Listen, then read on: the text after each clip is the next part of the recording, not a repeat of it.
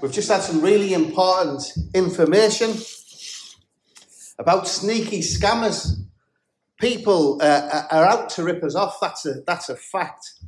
And since we've moved everything online, like banking, like insurance, and like entertainment, there's been a huge rise in identity theft. This online fraud, like we've just heard, is serious. And we need to be on our guard to stop people stealing our identity in order to rip us off, to steal our money. Yet as Christians, there's another identity fraud that we need to be aware of. This is a spiritual identity theft.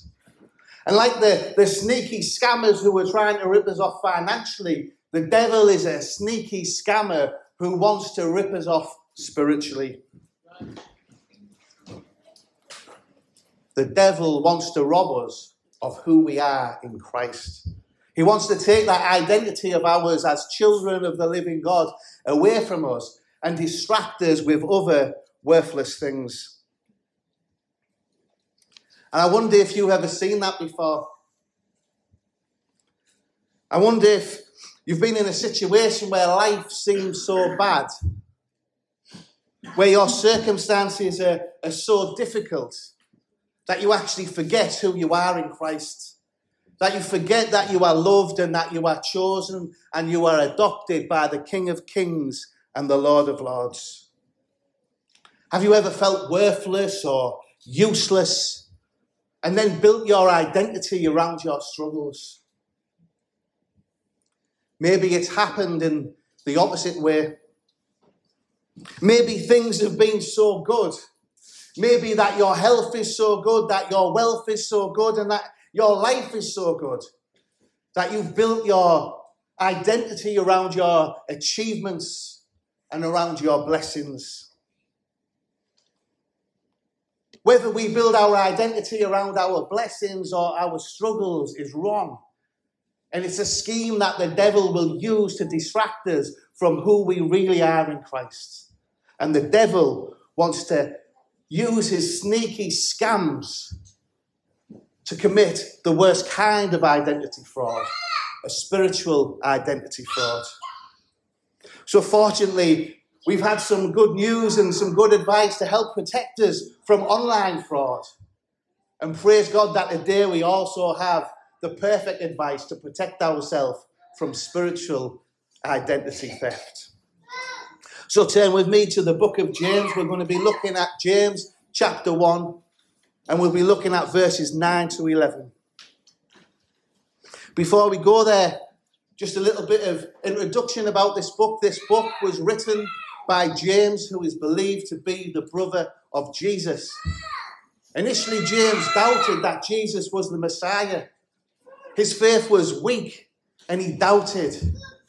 Yet after meeting with Jesus, after the resurrection, his faith became so strong that he was one of the most influential Christians in the early church. He went from doubt to a faith so strong that he was willing to die for his trust and faith in Jesus.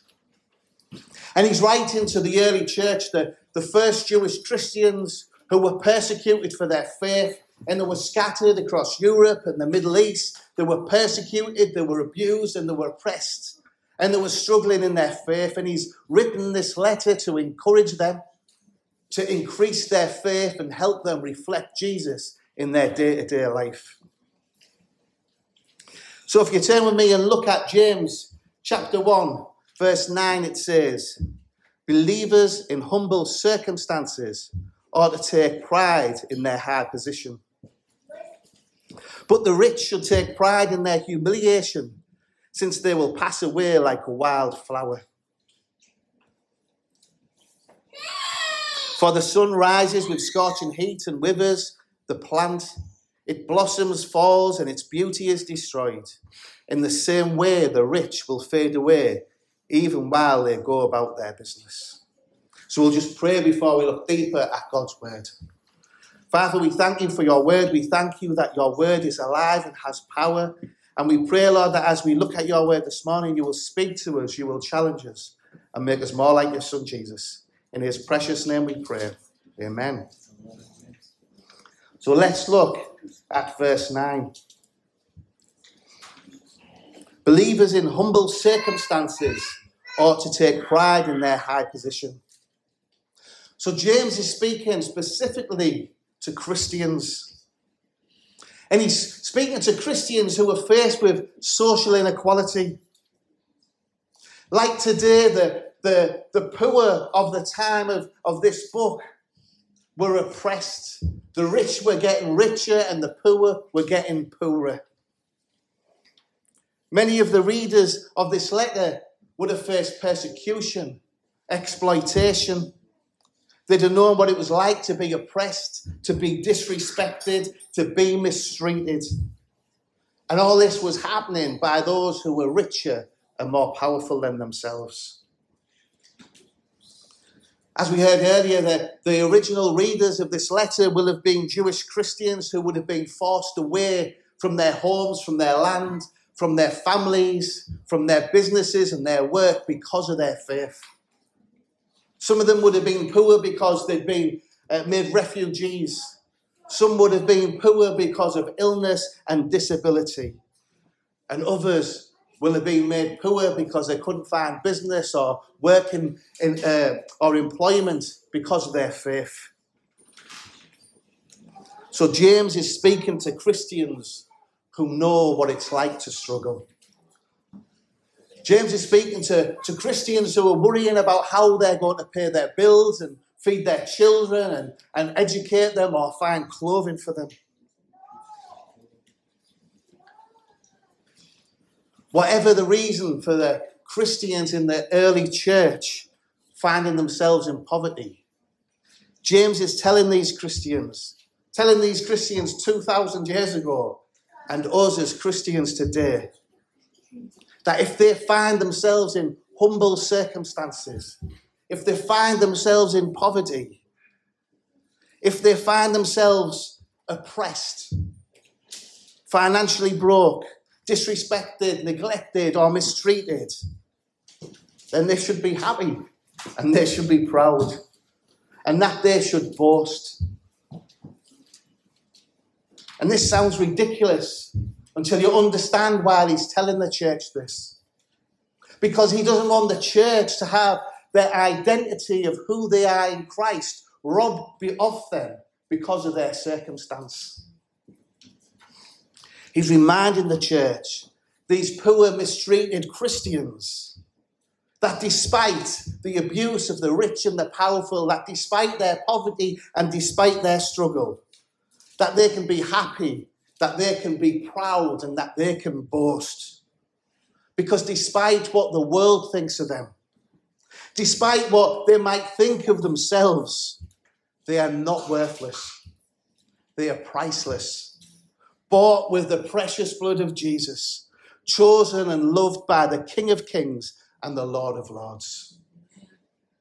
James is reminding these Christians who are struggling that's irrelevant what people think of them. It's irrelevant what society says about them, and it's even irrelevant about how they see themselves.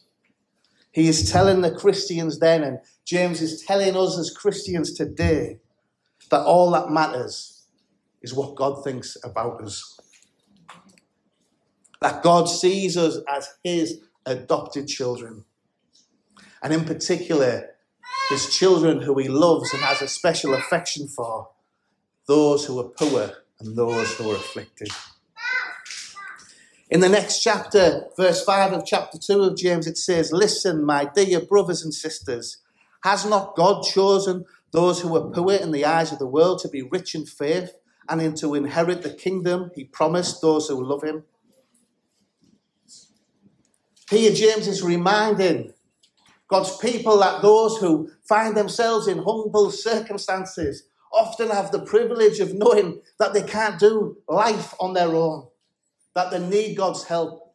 Not only are their circumstances humble, but their hearts become humble and they cry out to God who helps and who saves. James is telling God's people that regardless of our circumstances, regardless of how the world sees us, regardless of how people may look down or mistreat us, we can take pride in how God sees us. We can take pride and boast about the promises that God has in store for us. His children, his adopted children. Not only are we his adopted children, but we are co-heirs with Jesus and the kingdom of God. You see, in the beginning, in the Garden of Eden, with Adam and Eve, there was no poverty. There was never meant to be poverty. There was no sin. There was no suffering. There was no struggles. Work was a pleasure. Mankind walked with God. Genesis 2:15-16 says, the Lord God took the man and put him in the Garden of Eden to work and take care of it. And the Lord God commanded the man, you are free to eat from any tree in the garden. Food was in abundance and work was a pleasure and a joy serving God. And in Genesis 3:8 we see that the man and his wife heard the sound of the Lord God as he was walking in the garden in the cool of the day. The Bible shows us that as humans we were meant to live with God, walk with God, and to daily receive the blessings of God. Yet because of Adam and Eve's desire to become like God rather than serve him, they took the fruit, the only fruit that they told they could not eat, so that they could have knowledge like God. They wanted to be like God rather than worship God. And they brought in sin and death and separation. It was this sin that meant they and every human being after them would find their lives impacted by poverty. The poverty of being separated from God. The poverty of having conflict within our relationships. The poverty of finding work a chore. The poverty of having relational problems, of having suffering, illness, and death. You see, poverty isn't just financial. Poverty is when life is ruined. And sin has ruined life, the life that God had intended for us. And because of that, everyone, rich and poor, knows poverty.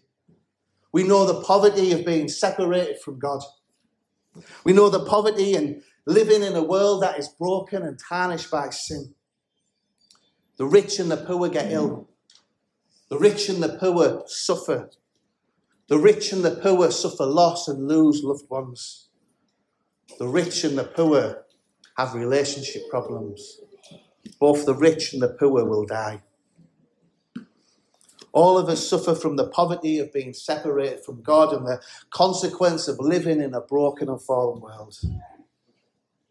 But our greatest poverty is that being separated from God. And our greatest need is not money, is not clothing, is not food, and it's not housing. It's to have our relationship restored with God. And the only way to have that relationship restored is through trusting in the perfect life, death, resurrection, ascension, and return of Jesus. Jesus, who gave up his riches to become poor. He left heaven where he was worshipped and came to earth to be hated and despised. He lived a life of hard graft, working as a carpenter. He lived in one of the most undesirable parts of his country. He was oppressed. He was ridiculed. He was betrayed by one of his closest friends. He had lies told about him. He was falsely imprisoned. He was tortured and abused, and then he was murdered by being hung on a cross. Yet throughout all these struggles, he never sinned once. He always obeyed God the Father. He always honoured God the Father. He chose to endure this suffering because he saw the glory at the end of this suffering, where he would be sat at the right-hand side of his Father as the King of Kings and the Lord of Lords. But not only that, he saw that through his perfect life, death, and resurrection, that all of us who turn to him in repentance, who trust and follow him, can know forgiveness, can know adoption, and could know eternal life. Not only are we given those wonderful prizes of adoption and eternal life, but we also have the share in the eternal kingdom of God. A place without sadness or suffering or sin. A place without poverty, where relationships are perfect, including our relationship with God. And that is why poor Christians can boast. That is why poor Christians can share about their high position. Because their value is not in their current position or situation. It's in their eternal situation as co-heirs with Christ in the kingdom of God. The reason when we are poor, when we are struggling, we can rejoice and take pride in our high position is because we don't care about how the world sees us. We should only care about how our Lord and Saviour sees us. So to encourage us, all of us here this morning will have suffered from poverty in some shape or form. The poverty that's created by the fall, by sin. Whether we suffer from financial poverty, unemployment, addiction, broken relationships, disability, loneliness, illness, or death. However, what James is telling us is we're not defined by our struggles or our sufferings. We're not defined by how other people see us. And if we allow that, then we're allowing the sneaky scammer, the devil, to rob us of our identity. Whatever we are going through today, we must ask God to remind us through his word that we are special, that we are chosen, that we are his. Christians, I'm asking you this morning, are you taking pride in your high position?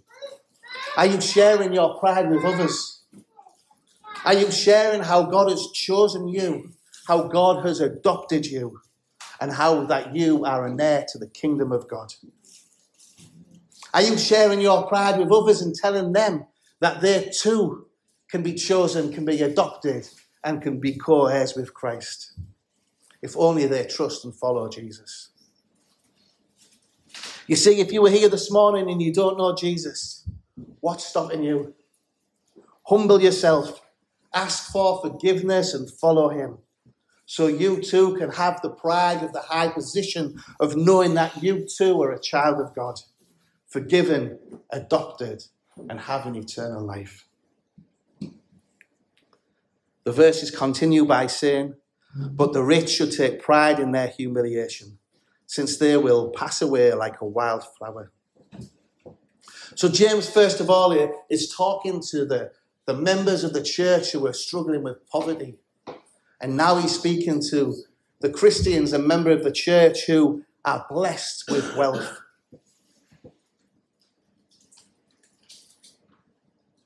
And in a similar way, he's saying to these Christians, the poor do not find their identity in their struggles, and the rich shouldn't find their identity in their blessings. He's saying to them that the wealthy Christians shouldn't find their identity in their wealth or their business or their academic achievements or their beauty or their fitness or their health. He tells them that they are defined by how God sees them. And that is exactly the same way and the same thing he tells the poor. He's saying that Christians, whether we are rich or whether we are poor, we are all in the same boat.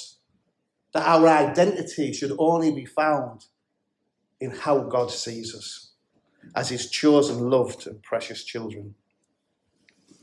In the Old Testament, in the book of Jeremiah, chapter 9, verses 23 to 24, we are told, "This is what the Lord says.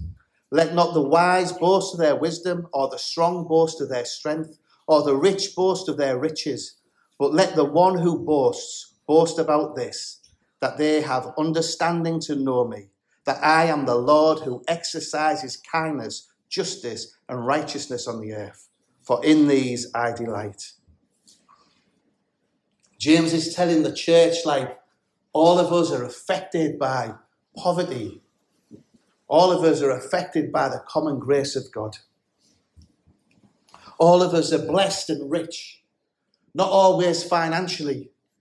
Sometimes it might be rich in wisdom. We may be rich in strength. We may be rich in good health, in time, in family, or in friends. Yet God is telling us, although we should be thankful for these blessings and the richness that he has given us, we should never define ourselves by these. That we should not boast in these things, and that we should not rely on these things. And the reason is because James explains further on that since they will pass away like a wildflower. James is saying that all of these riches we have are not worth boasting in because they're temporary and one day they will be gone. The only thing we can boast in is our salvation, because that is the only thing that is eternal. So whether we are defined by our money, our beauty, our strength, our youth, or our family, one day all of these things will be gone. In the first 8 verses of this chapter, James reminds us that our struggles in life are temporary, which is good news. One day our struggles will be over. But in these verses, he also reminds us that the blessings of this world are temporary, and they too will one day be gone. Like the beauty of a wildflower in the springtime, it's gone in the winter. So will all these temporary riches that we often hold on to and try and build our identity into. We often strive for these riches to validate us, yet that is robbing us of our true identity, which can only be found in our Lord and Saviour, Jesus.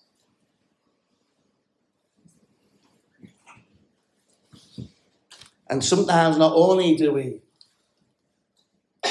try and seek validation in our riches, these riches will sometimes encourage us to look down on those less favoured than we are. And this is exactly what James was saying in the first verse. He was talking about the rich who oppress the poor. He's telling us that our pride should never be in the temporary things of this world, and that it should only be in the eternal things of God.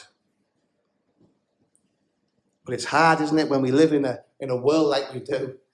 If you watch the telly, if you read the newspapers or surf the internet, we are constantly bombarded with people being braggarts, showing off and boasting. Big-headed, arrogant fools trying to build themselves up while putting other people down. Whether it's elite sports stars, whether it's YouTuber wannabes, whether it is actors, musicians and models, the media is full of people claiming to be the best. People claiming to look the best and to do the best. And the worst programme for this is The Apprentice. Flipping heck, I don't know if you've seen it, but all these people are glamming themselves up and bigging themselves up, boasting of their academic and professional ability, yet none of them seem fit enough to walk a dog. They probably lose it when you see the performance. They're all a bunch of jokers, all of them boasting in temporary things, things that won't be here in the next 10, 20, 50 years' time. Yet after I watch that programme and I condemn them, I think about myself and see how I do exactly the same thing. Whether it's on social media, on the phone, or in person, all of us can be like that, can't we? Boasting about the temporary, worthless things that mean so much to us. Forgetting that our identity isn't in the temporary, worthless things of this world, and that it should be in the eternal glory of our Heavenly Father. Even if we build things up that will last longer than 50 years, we don't get to enjoy it. We're like the foolish man who built up his barns to leave it for other people to enjoy. How often do we boast about nonsense? How often do we feel validated by the rubbish things in our lives? How often do we boast about our identity in Christ? That's the sad thing. I'll find myself building my ego up on a daily basis about the things that are irrelevant, forgetting to boast about the only thing I have worth sharing. And that is my faith in Jesus, the King of Kings and the Lord of Lords. The salvation that he has given me, not because I'm any good, but because I'm useless, because I can't save myself. The only thing worth having and giving that I have is Jesus. The only thing that we all have worth giving and sharing is Jesus. We need to be boasting about the eternal things that Jesus has given us. We need to be proud that we are known as children of the living God. We need to see Jesus as our greatest treasure. The question for all of us this morning is, where are we finding our identity? Is it in our riches? Is it in our blessings? Is it in the temporary things of this world? Or is it that we are eternally saved, eternally loved, eternally chosen? As Christians, we need to be reminded that our greatest treasure is Jesus, and that our greatest boast should be that we have been chosen, that we are saved, that we are adopted, and that we are forgiven. And the reason we boast is so that those who don't know Jesus will cry out for his mercy and forgiveness, and that they can know him too. We need to boast about our greatest treasure and share our temporary treasures with others. Acts 2:44 says, and all the believers met together in one place and shared everything they had. We need to ask ourselves, are we sharing Jesus enough? But also, are we sharing our blessings? What are the treasures that we have that we can share with others? We might not be financially rich. We might not have much money, but we might have time. Time to pray, to read the Bible with, to encourage and to love our brothers and sisters. We need to ask ourselves, how can we use the riches of time to bless the church and God's people? How can we use our health to bless those who are sick, or our friends and family to bless those who are lonely? James 1:11 says that, for the sun rises with a scorching heat and withers a plant, its blossom falls and its beauty is destroyed.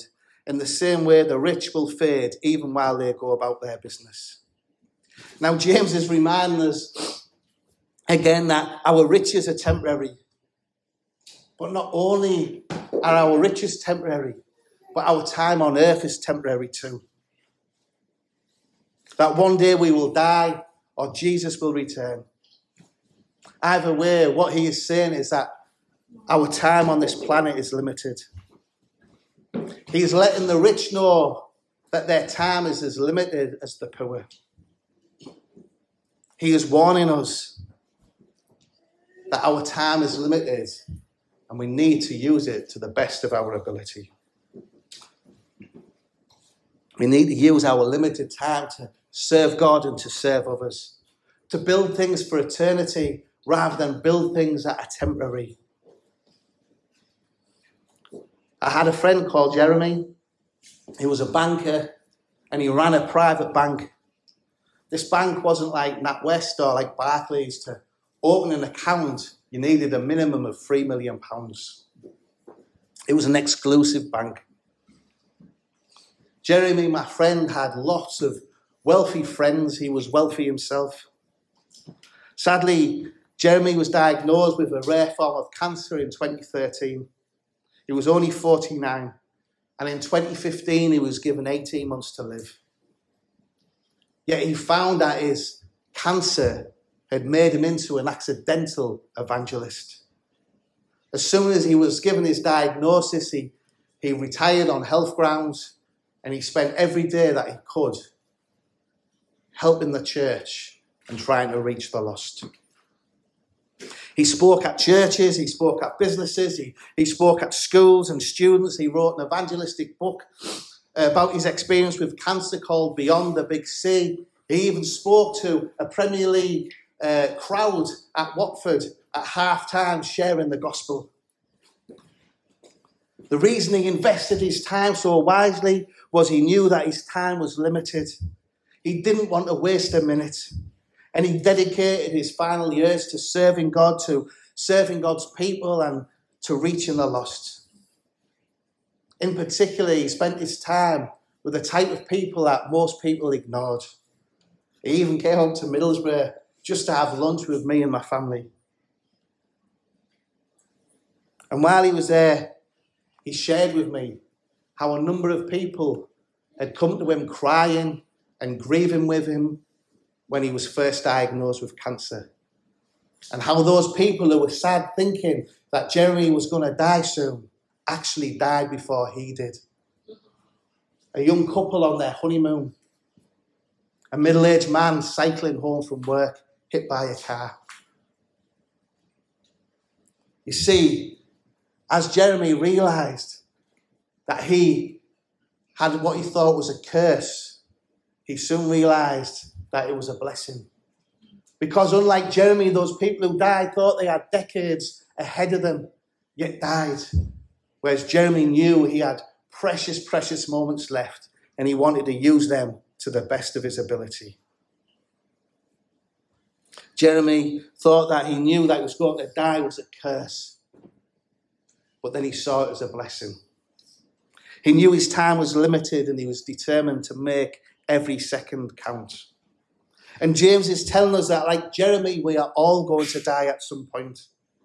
And when it happens, we can either be like Jeremy, having made every second count, serving and enjoying God, building up treasure for eternity, or we can be caught in the trap of building temporary treasures that won't last.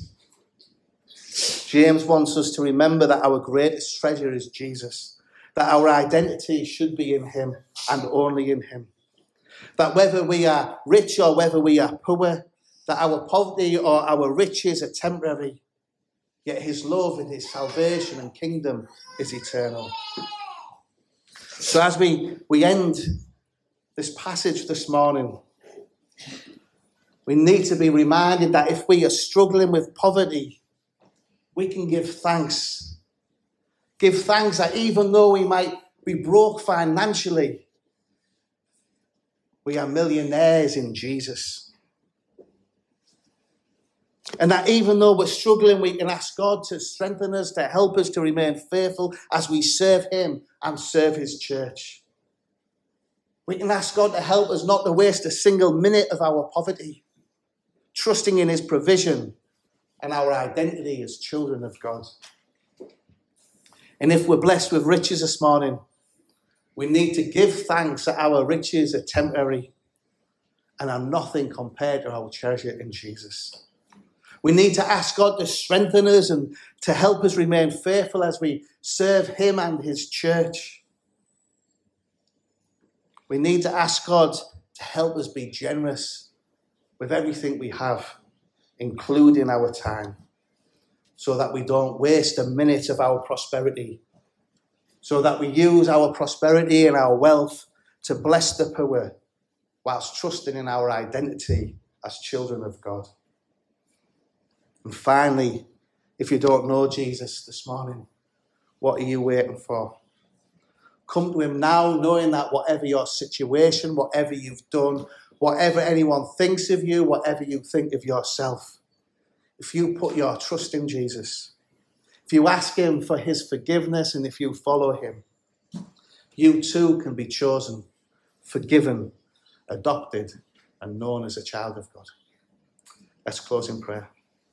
Father, we come before you, Lord, and we look at this difficult task of staying firm with who we are in Christ, Lord. So often we are tempted with riches and fame, or disillusioned and discouraged with pain, struggling and poverty, Lord. But Lord, help us to be reminded that whatever situation we find ourselves in, it is temporary, Lord, and the only eternal treasure we have is you. Keep our eyes focused upon you, Lord. Help us to be thankful that even when we fail, you never did, and your righteousness is credited to our account. Lord, we look forward to the day that you return, but until you do, Lord, help us to love one another and to love the lost, but most importantly, to love you. In Jesus' precious name we pray. Amen.